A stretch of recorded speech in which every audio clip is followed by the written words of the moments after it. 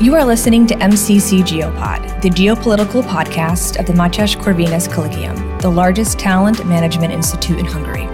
If you want to know more about our mission, please look up our English website at mcc.hu/en or check out our Facebook, Instagram, and Twitter channels. For interesting articles and analysis of our professors and students, look up our knowledge base at corvinec.hu/en. All right, so welcome everybody. This is the MCC's Geopod podcast. I am your host, Szóta Sütkei, and with me today, Hanga Horváth Sánta, who is an assistant lecturer of the Károly Gáspár University of the Reformed Church and a researcher at the MCC Geopolitical Center. Hanga, thank you so much for this discussion. Thank you for the invitation. If I know correctly, you lived in Sweden, and this today's topic will be Sweden. Can you tell me how long did you stay in Sweden? I lived there for approximately 25 years, plus or minus 2 or 3 years. So it was a long time, and first I want to ask you about your experience in Sweden. We know that Sweden underwent a huge social change. The social landscape changed a lot. And can you tell me about your experience? What did you see about this? Well, on one hand, I have to underline already in the beginning that me and my family also arrived as migrants in the political turbulence in Transylvania at the end of the 80s. So basically, we also received refugee protection as political refugees coming from Transylvania. So I have really first-hand experience with the very liberal and kind and generous policies on the area of immigration when it comes to Sweden. But during my time in Sweden, I could really witness with almost my own eyes how the landscape changed. We were obviously not the first refugees to receive protection status in Sweden, but there were many persons coming from a variety of backgrounds, both within Europe. It's enough only to think about, for instance, the Balkans in the beginning of the 90s. But it was later, around the 90s, that this type of country of origin started to change, because then Sweden would receive mainly refugees coming from third countries, including, for instance, Iraq, Iran. Iran already started after 79, after the revolution, but from North Africa and several countries of the Middle East, and also, of course, Somalia as one of the main countries of origin. And this was really when I wouldn't say that the whole landscape, but the problems that would follow in the steps of immigration would become visible. Because many of the persons who would be granted refugee protection, they came from countries who had a very different culture, who had a very different religion, who had a very different view on how society would function, who would govern society, what norms would be the ones that persons should live their lives accordingly to, whether this be the laws of the state or whether these be the laws of the religion in particular. Plus, many persons came from countries that were almost completely illiterate. And coming from this background and entering a very liberal democracy based on a very high amount of information and literacy skills, and obviously digital skills, were all factors that would have a very large impact on the success of integration. And this integration problem that led to the higher number of crime, what do you think this is mainly the problem of the people who immigrated Sweden, their different culture, or is this more to blame the Swedish government who couldn't handle this situation? Well, I believe that the intent of the Swedish government and the Swedish immigration policies has always been very kind and very good, and a bit naive, in a sense that it's not sufficient to grant large number of persons refugee protection if you do not have the necessary means to actually integrate all these persons. Like I mentioned earlier, a lot of the persons who were granted refugee status, they came from war-torn areas, probably had several war traumas, and it doesn't make any sense to commence already with, for instance, language courses. But first, you have to make sure that these persons receive psychological support. They receive some sort of therapy to help them to get over the different traumas regarding their lives and their families and things that happened to them on the way to Sweden.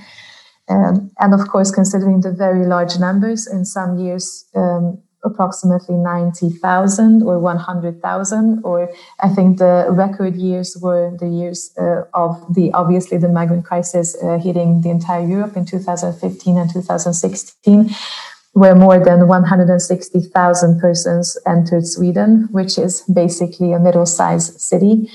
And I don't believe that any country possesses all the necessary means in terms of funding and in terms of expertise to actually have persons on the ground, making sure that these persons receive all necessary help, to then eventually start learning the language and starting to learn how Swedish society functions. So on one hand, yes, there was a very large political will to receive large numbers, but the handling of these very large persons or the large numbers on the ground did not quite correlate. And like you mentioned, yes, we see many of the results of these bad integration policies today in form of gang-related violence, extremists growing, the growth of jihadist milieus in Sweden, and of course disintegration, which may be either a voluntary segregation, meaning that immigrants are in many cases likely to move to live together with persons coming from the same country, or an involuntary, meaning that maybe they would like to move away from that particular low-income immigrant majority suburb, but they don't have the means and they don't have any chance to do so. So they're basically stuck in that segregation. And you mentioned the help of these immigrants who arrive in Sweden, but well, this was some time ago, and in Sweden, I'm sure that there are some generations of the children of immigrants who were already born there and know the language. But as to my knowledge, there's some problem with the second or even third generation immigrants in Sweden. So can the foremost help of these immigrants with psychological help prevent these generational problems, or is this more like an educational system kind of problem, or what do you think about this? Well, I think that we should separate these two issues. On one hand, when I mentioned the psychological help, I was specifically referring to the refugees who came from war-torn countries, who came from, for instance, many of the persons coming from Syria, or many of the persons fleeing from the Shah in Iran at the end of the 70s. Many of the persons fleeing from Al-Shabaab in Somalia. So basically people who have experiences from war, they are the ones who should receive this type of help. When it comes to the second and third generation immigrants, that is a completely different chapter. And I would say that these problems, when it comes to especially the second and third generation of Muslim youth, they are not typical for Sweden, but they are rather typical for the entire Western Europe. I see the same issues among the second and third generation immigrants of Muslim parents or Muslim immigrants in France, in the Netherlands, in the UK, in Germany, Denmark, Sweden, and so on and so forth. And this is a really interesting category. This is also my research topic for my PhD studies.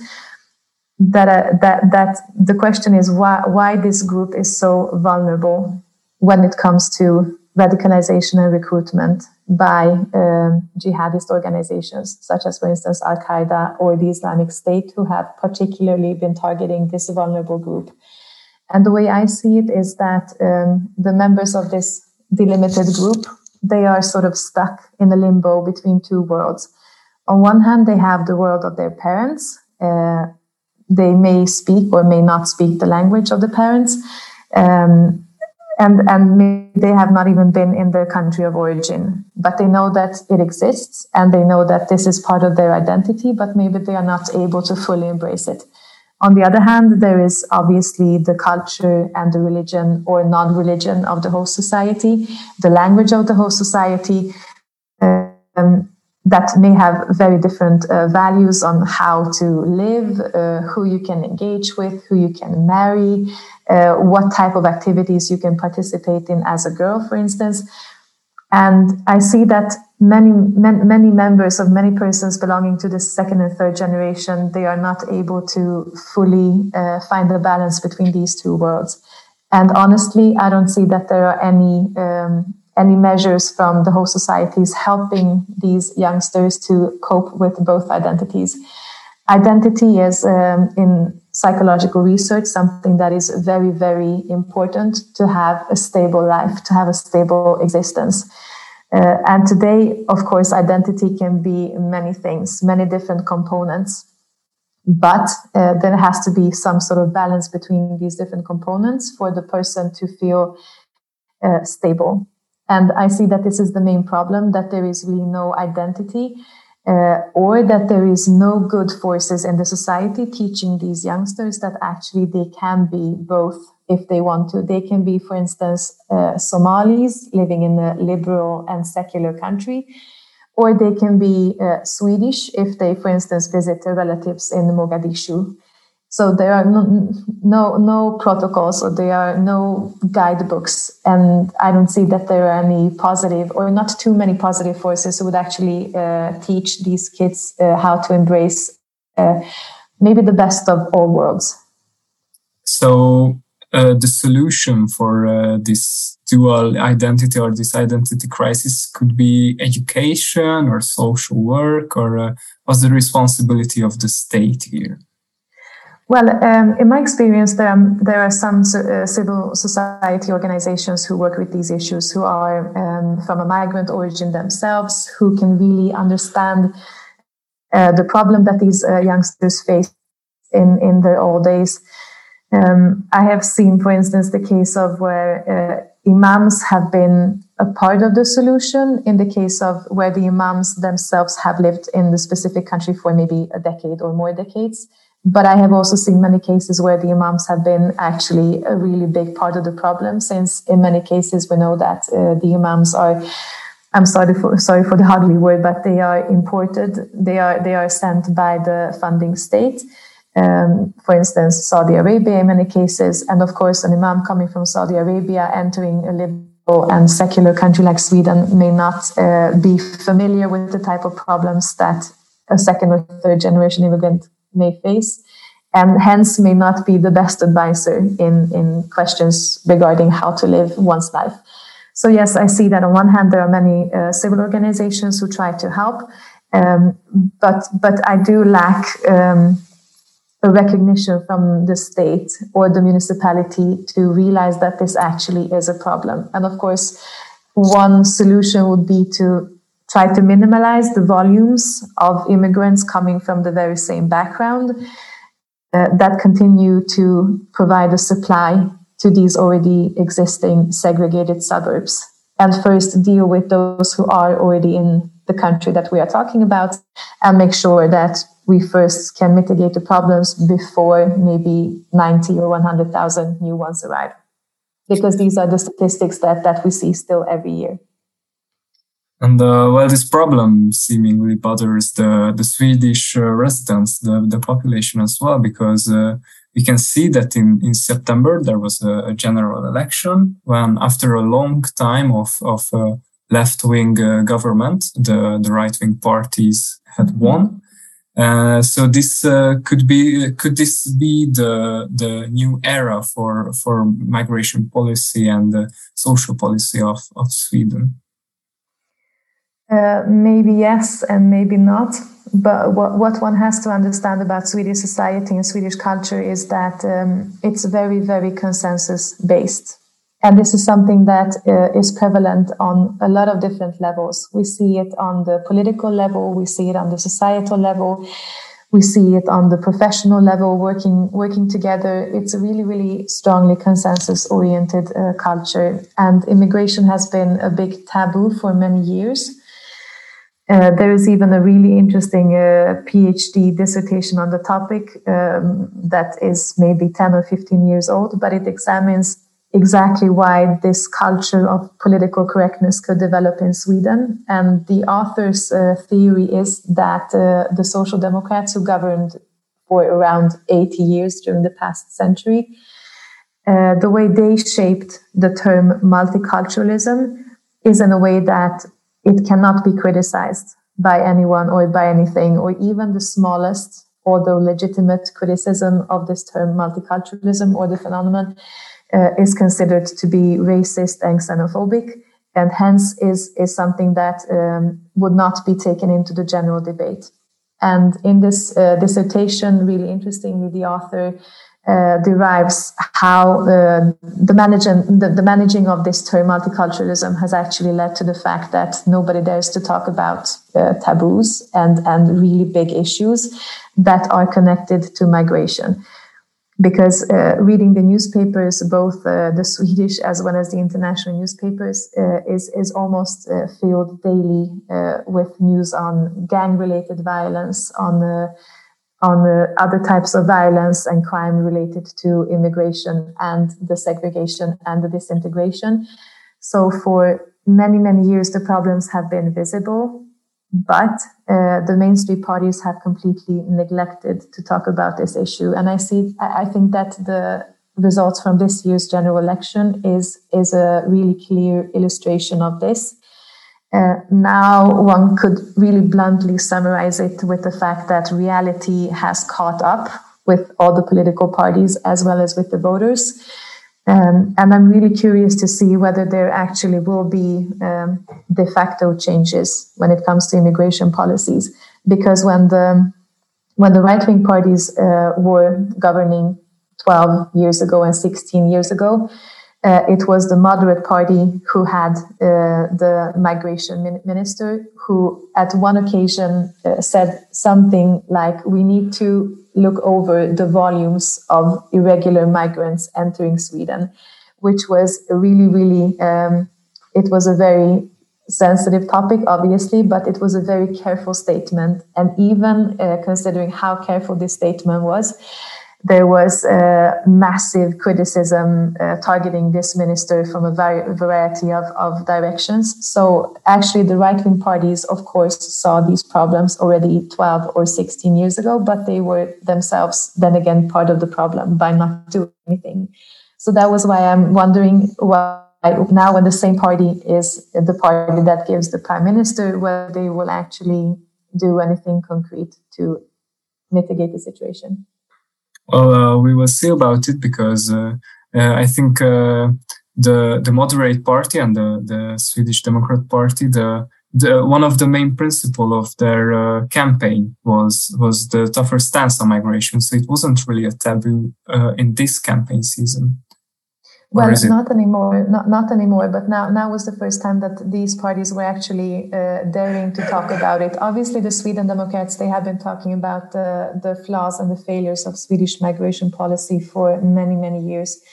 Already before 2010, that was the first general election to the Swedish parliament, the Riksdag, when they entered for the first time. And already then their flagship was basically to restructure migration policy completely. Now the situation is still quite sensitive, which we will also see, I think, reflected in the new government. And the fact that despite the Sweden Democrats being the largest opposition party and the second largest political party of all the parties, they will not have any positions in the government because cooperation with them still counts as something highly sensitive and a bit of a taboo. But of course, since they are the biggest party on the right-wing side, obviously they need the political influence that would illustrate this type of largeness that they received during the past elections. So what we see now is that they get important and influential positions, such as, for instance, chairing the Committee for Justice Affairs in the Swedish Riksdag. There are some rumors about that one of the high-ranking party members of the Sweden Democrats will lead the Swedish delegation to the OSCE. And also the deputy speaker of the Swedish Riksdag comes from this very party. So yes, they have, and they will probably get many influential positions. But it is not that likely that they will get any ministerial posts. And well, as of today, the 12th of October, there is still not an agreement between the right-wing parties to form the coalition. But for a moment, let's suppose that this coalition comes into life, and what this would mean to the politics of the Nordic region and maybe to Europe, because you've mentioned all the Western countries who fight with the same problems as Sweden did or does right now. Could this change start to catch up in Western countries as well?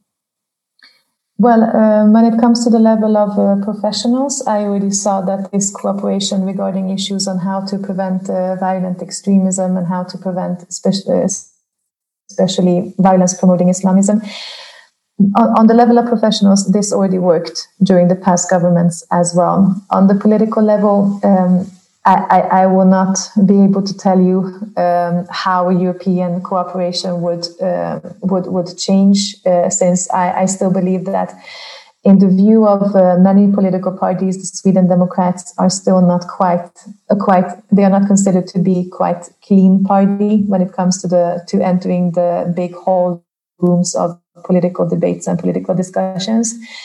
But this is a reality that obviously not only the European Union but also the countries of the Nordic cooperation will have to face. And as for my last quick question, if we suppose that this right-wing government comes into fruition, and you've also mentioned the Middle Eastern countries from Islam who try to gain influence by sending preachers, imams to Sweden. Could this be a point of battle between the Islamic influence in the region and the right-wing government? I'm not sure on the government level, since these issues are mainly something that occur on a different level. On one hand, yes, there could be a political debate. And to mention a concrete example from the general elections that we just talked about, there was a fairly new party in this general election called Nyans in Swedish, which means nuance, the same thing in English, which is a party that is led by a Turkish person who used to be a member of another Swedish party, the Center Party, that used to belong to the right wing, but then eventually started to tend more towards the left side because they really, really wanted to exclude the Sweden Democrats, and they really did not want to cooperate with the Sweden Democrats. And this, the leader of this Nyans party is interesting because he was kicked out of the Center Party because he had alleged connections to the Turkish Grey Wolves, which is the militant youth wing of Turkey's ultranationalist MHP. And the association with the Grey Wolves is not something that is new to this person and the Swedish political landscape as such, because there has been actually a former minister of Turkish origin who was the Minister for Housing Affairs, a member of the Swedish Green Party, who eventually was also kicked out because his alleged membership in this party. So yes, we see that there are certain areas that might turn into larger conflicts, such as, for instance, association with this extremist party in Turkey, and this party being yet again another example of how Erdogan is trying to increase his influence in Europe. But it is less likely that we will see these political debates between either Sweden and the Muslim world in an open agenda, or that we will actually be able to read about what is happening behind the closed doors in the newspaper. Well, I don't know if I answered your question. Yeah, absolutely. And also, I'm afraid our time is up. So thank you so much for this discussion. And thank you. For our listeners, thank you so much for tuning in, and we will see you next time. Thank you for listening to this MCC GeoPod episode. For further media content, please look up our English website at mcc.hu/en or look for us on Facebook, Instagram, and Twitter. If you want to read more by our professors and students, check out our knowledge base at corvinek.hu/en.